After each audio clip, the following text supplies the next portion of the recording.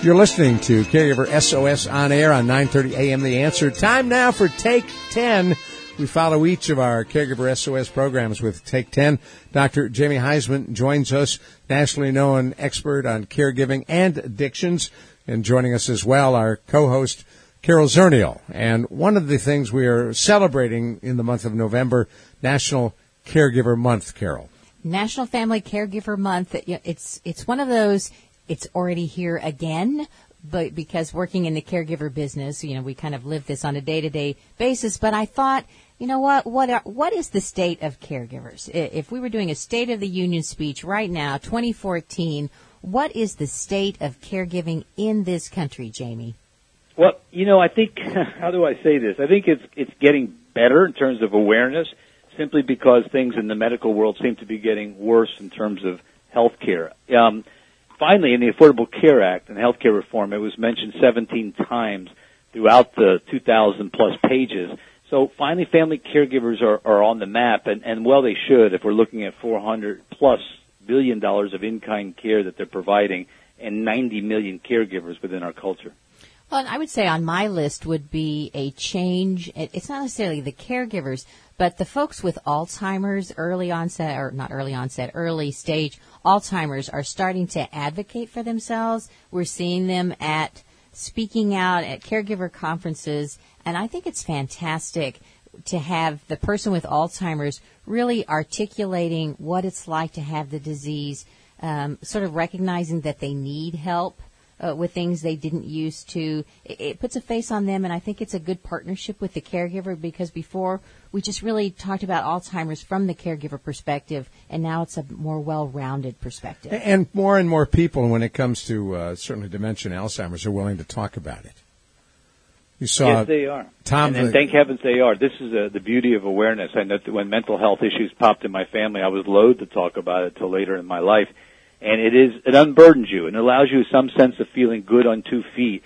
You can at least embrace the shadow. And I think to Carol's point, I think that, Carol, you're spot on. And unfortunately, we keep using the word caregiver. It doesn't seem to get a lot of media attention. But as soon as family caregivers truly self-identify and realize and name it and claim it, I think then when they get out into the streets, or they get out to the conferences, or they get to Congress, or they get to that voting booth, they can make a difference. But the self-identification factor is what I think National Family Caregiver Month every year should be about. I'll give you an example. I emceed an event opening a new WellMed clinic here in San Antonio, and I asked the folks in the crowd, Joe McQueen, one of our Caregiver SOS counselors, was there, one of our managers, and so I asked people there, how many of you are caregivers? And maybe 3 hands went up.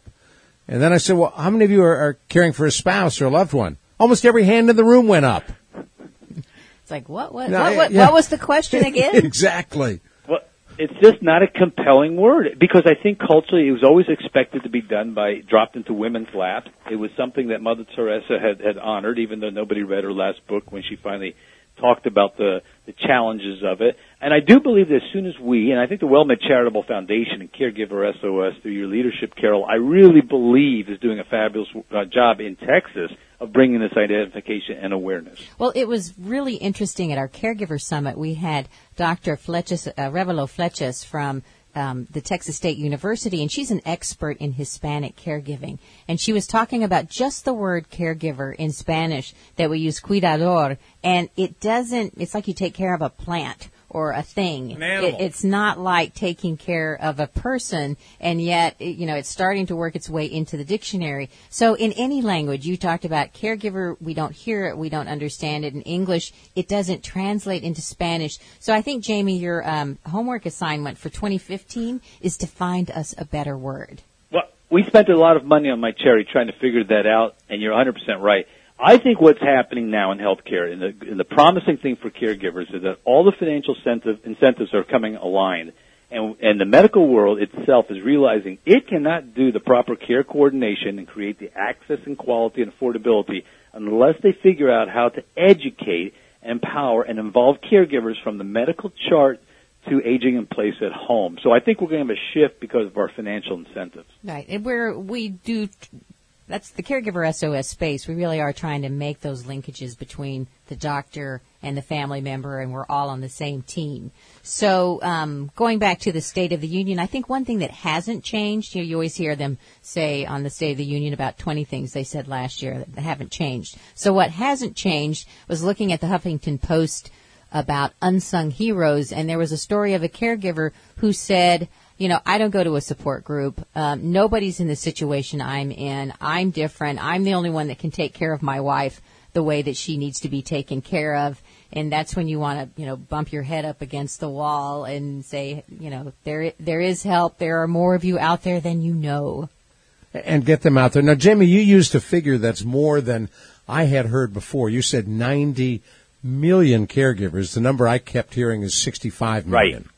And, well, you should hear 65 because we're in the senior care world, Ron, and that is really the number that we're looking at in terms of senior care. But, because of my own personal experience and with the March of Dimes and starting to train parents of special needs kids, you'll find that number skyrockets to 90 million when you're talking about caregivers who are not seniors, who are dealing with kids who have a difficult time ever aging out of services.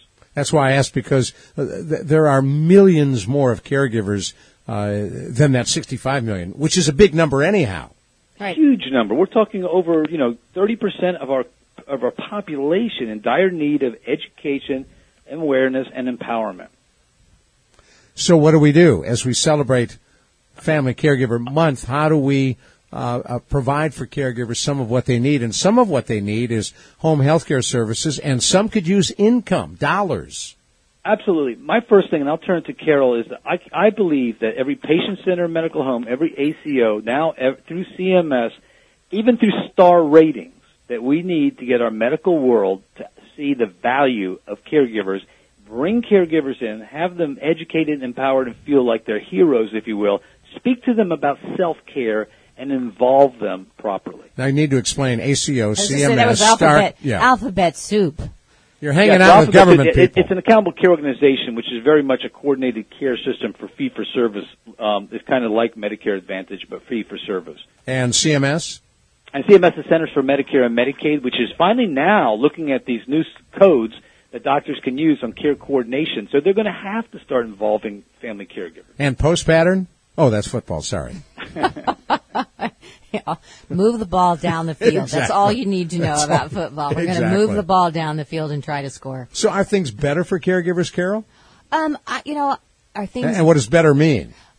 I think that if we exist, Caregiver SOS exists, that gives me hope that there are other organizations out there focusing on caregiving. I know Jamie lifts a heavy load with some of the health plans and talking to people around the country about the importance of caregiving. AARP has taken on caregiving as one of their national agenda items. They were all at our Caregiver Summit recently with caregiving T-shirts on. So, I agree with Jamie. I think the issues have been elevated, but we've got to keep pushing because we can't wait until the 90 million is 200 million to get supports in place. And it's the medical community, absolutely, that we have to be on the same team because it is the caregiver that does that medication adherence, gives them the medications, follows that care plan, make sure that care transition going from home to hospital